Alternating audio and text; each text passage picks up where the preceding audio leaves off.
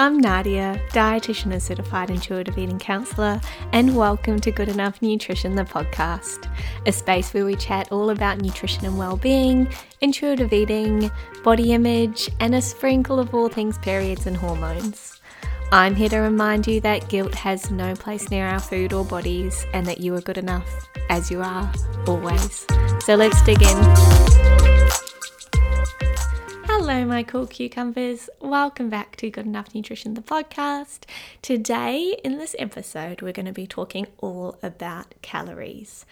More specifically, I'll be flipping the script on calories, and we'll be learning about why calories are actually really cool. So if you want to change your relationship with calories, please hang around for the rest of the episode. But first up, as always, I want to talk about something that's been lighting me up recently. And it might get a little bit gushy because what has been lighting me up has been having the feedback from all of you who have been listening to the podcast or taking my online course, and hearing the feedback has been so wonderful. More than just seeing you guys enjoying it, but hearing that it's making a difference in your relationship with food or body or your symptoms of endometriosis.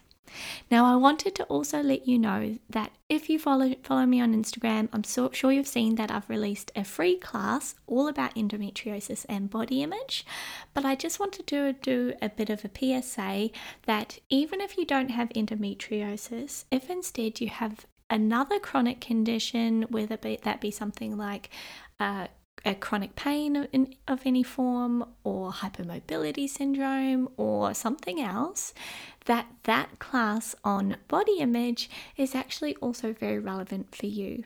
I'm exceptionally passionate about, because I think the topic of body image in the context of a chronic condition such as endometriosis is not talked about enough. And although that class is specific to endometriosis, I've actually done that education with clients who don't have endo but have other chronic health conditions, and they've found that it's really supportive of their understanding how body image is shaped by having a chronic health condition.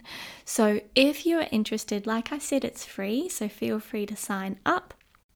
At the end, I go through the Nourish for Endometriosis online course, so you can just skip that part if it's not interesting to you.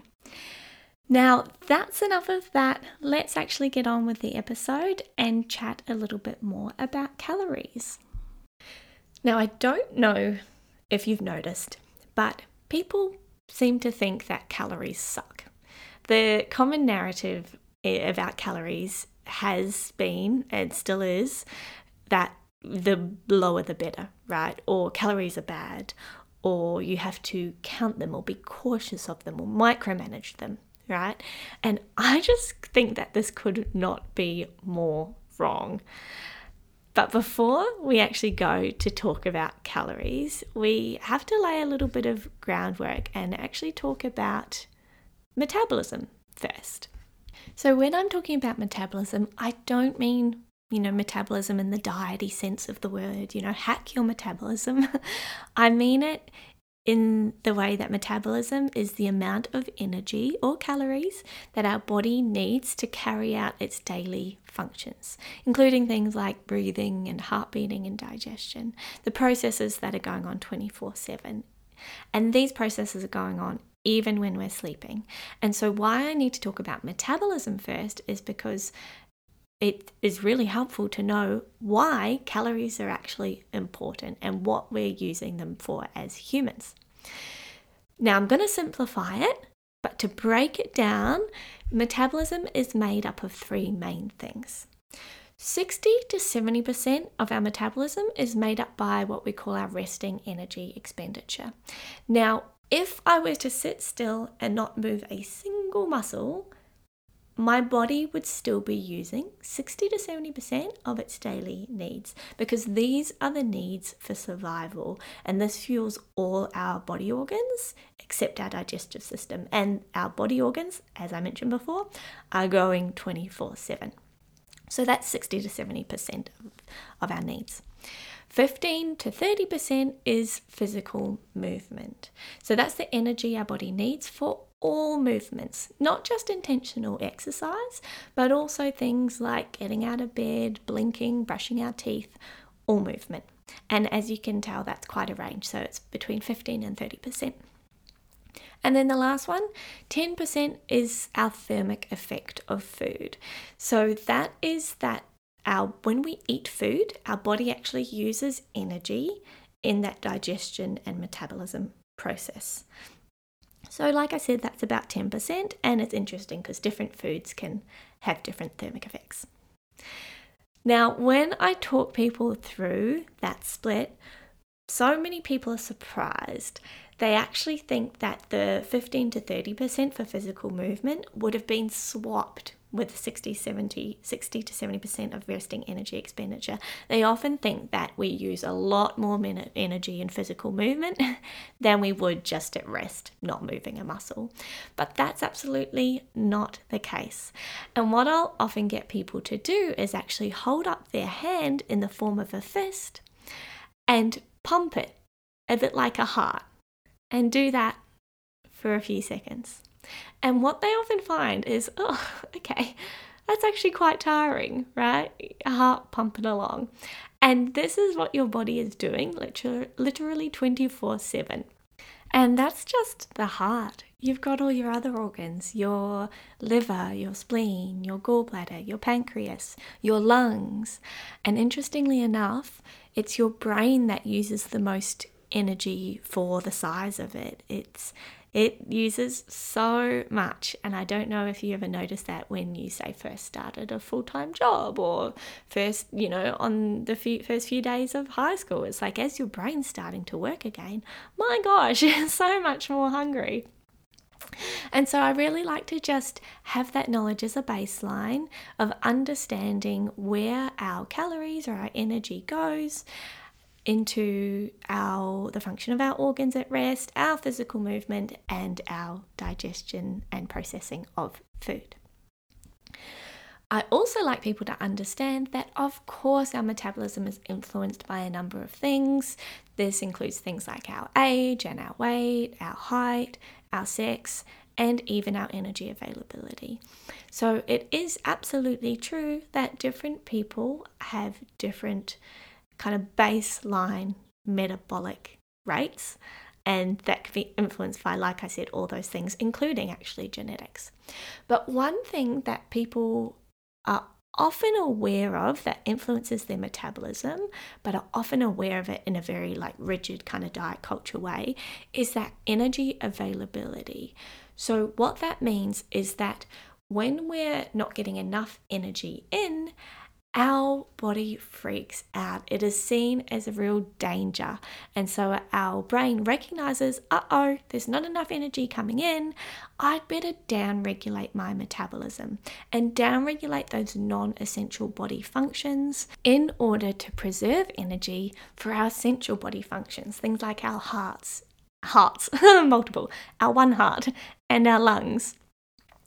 And it does that truly just to keep us alive. It's like, okay, well, I've really got to make sure that these things have energy, so let me down regulate the non-essential things. And so these are things like our thermoregulation or our body temperature. So we might feel cold more often. It might downregulate our brain function to an extent, so we might be a bit brain foggy or have trouble concentrating. It can downregulate our immune function, so we might get sick more often. And our gut function, so we might notice more gut symptoms. And it can also downregulate our menstrual function, so our periods can go a bit wonky if we're someone with periods.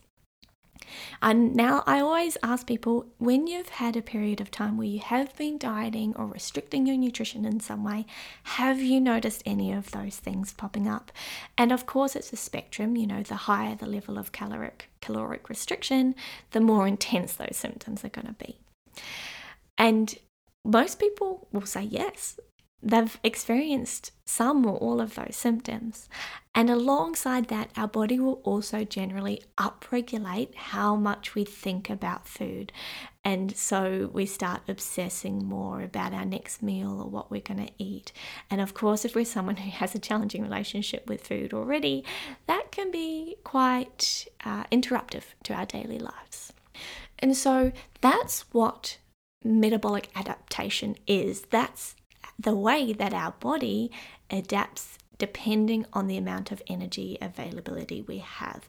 And often people think that is a really bad thing. They're like, oh, I've dieted so that my metabolism slowed down, for instance.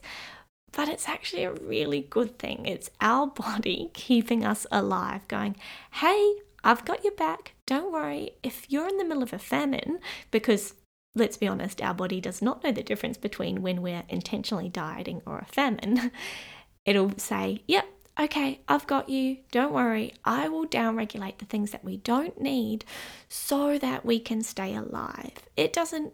For the body, weight loss is actually seen as a dangerous thing. And of course, I want to acknowledge how devastating that can be for people in bigger bodies who face weight-based oppression in our society, and how that metabolic adaptation means that people do not lose weight, or at least don't keep it off long term, and how devastating that is.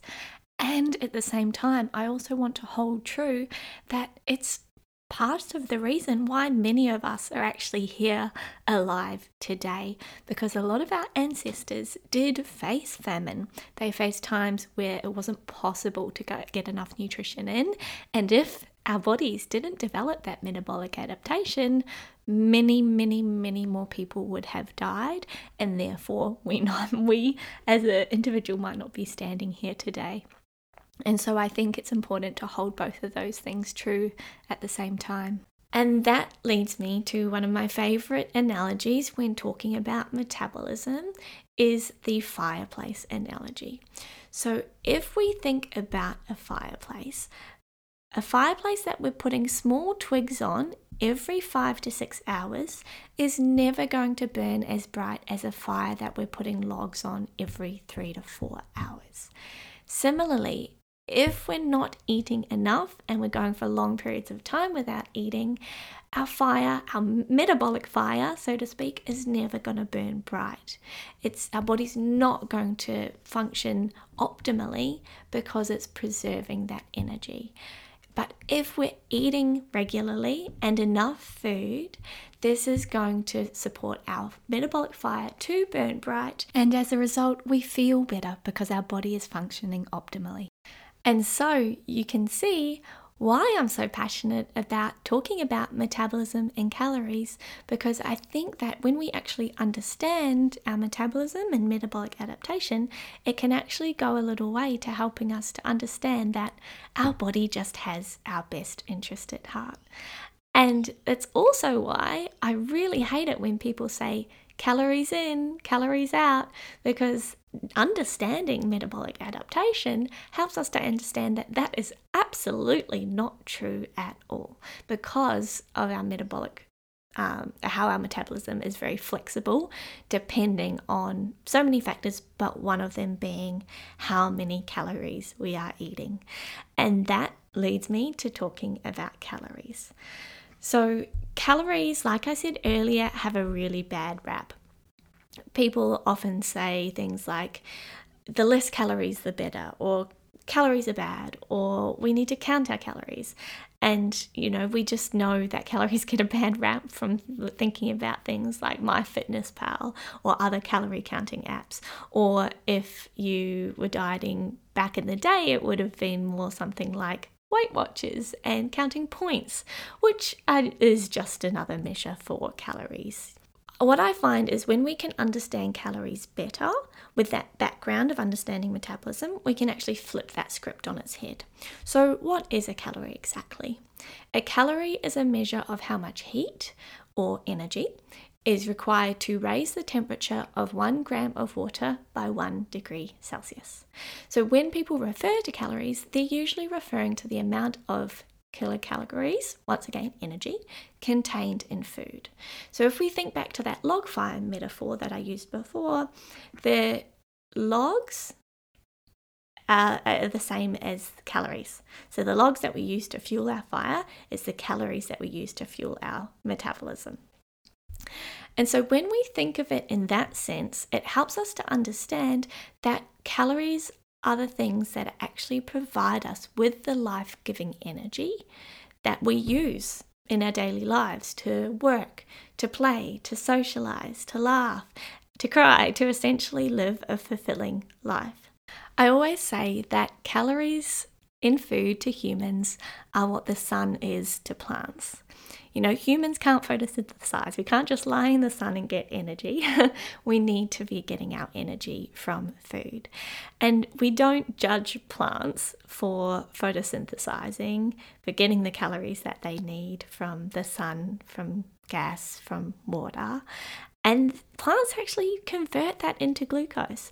But for whatever reason, we judge humans for having calories and getting calories from food and converting that into the nutrients we need, one of those being glucose as well. Hopefully that's gone a way to help you to shift your relationship with calories and see them in a more positive light.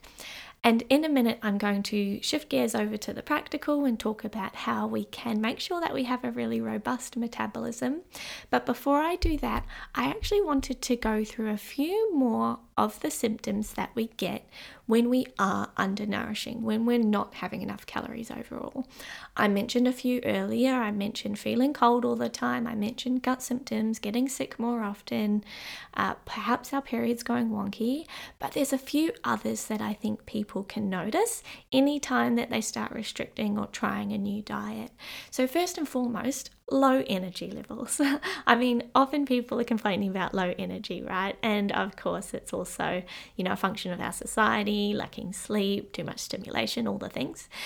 But one of the things I first look at when someone's coming to me with low energy is, are we actually eating enough? Like I said, food is energy. The second one is experiencing dry hair, skin, or nails, or shock horror, premature aging, because the cells in our body turn over so rapidly. This includes our skin cells. And if we're not eating enough, it's really hard for those cells to turn over in the way that they need to if they don't have the nutrients that they need. Thirdly, people often notice more dysregulation in their mood. Often people are familiar with being hangry or irritable when they go for too long without eating. We can actually also get anxious or more stressed as well. And this is just our body going into fight or flight. Now, if we're not eating enough long term, this is going to result in us feeling more stressed or irritable or sometimes even low more often because of that mood dysregulation and that nervous system dysfunction from not eating enough. People might also notice their hair falling out and skin being slow to heal or bruising easily, maybe feeling more weak, or even at the more extreme end, having trouble sleeping, as well as no longer laughing or playing. And I see this really often when someone comes into me with an eating disorder or struggling with restrictive eating, whereas when people start to include more nutrition and re-nourish their body, I often notice there's this dramatic shift in their ability to laugh and play and have a good time because their nervous system is no longer feeling like it's in danger from not eating enough. So there's just a few other things that are worth looking out for if you're not sure that you're eating enough. And similarly, when we re-nourish, when we are eating a good amount of food, all of those things often do improve. Of course, like I said before, there are other contributing factors to things like energy levels and mood. But all in all, making sure we're nourished is a really great baseline to supporting our body to function optimally. Okay, now let's shift over to the practical. Let's talk about my 4 top tips of how we can make sure that we have a robust metabolism. Now, the first one will not be a surprise to you because I bang on about it a lot, and that is nourishing ourselves regularly throughout the day. If you're someone that goes for long periods of time without eating or doesn't really have much of a routine around food, the first place you can start is what I call a flexible rule of 3s. 3 meals, 2 to 3 snacks, roughly every 3 to 4 hours, ideally starting within an hour of waking up.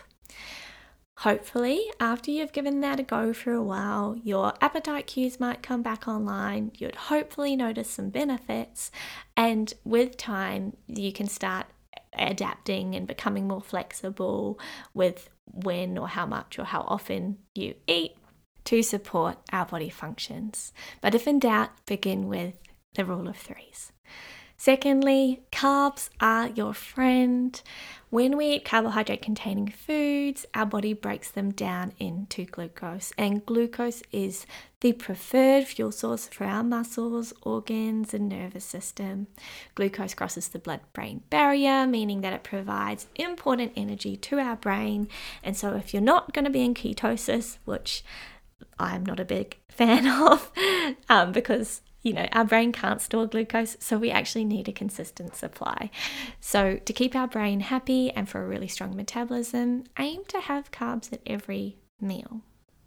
Thirdly, eat to match your metabolic peak.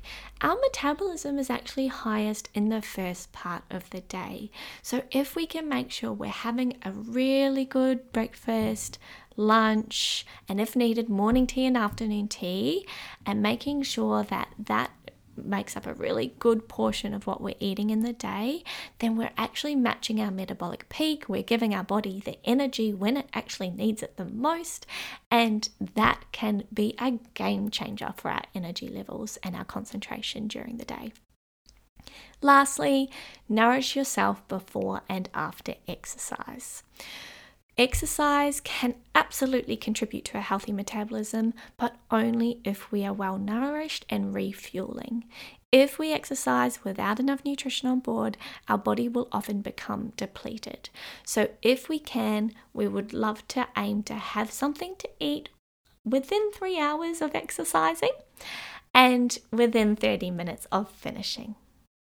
So there we have it. Those are my 4 main tips for a healthy and robust metabolism, and hopefully today's episode has supported you to change your relationship with calories and understand in a little bit more depth about why you can dismiss the idea that calories are bad or wrong and that our metabolism is something that needs to be controlled or hacked.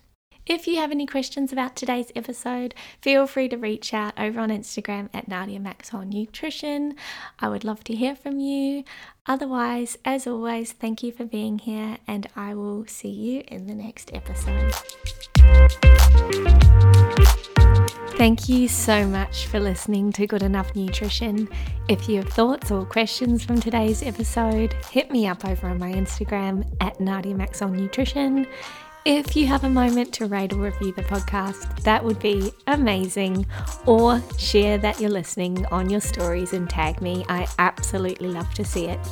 As always, remember that guilt has no place near our food or bodies, and you are good enough as you are always.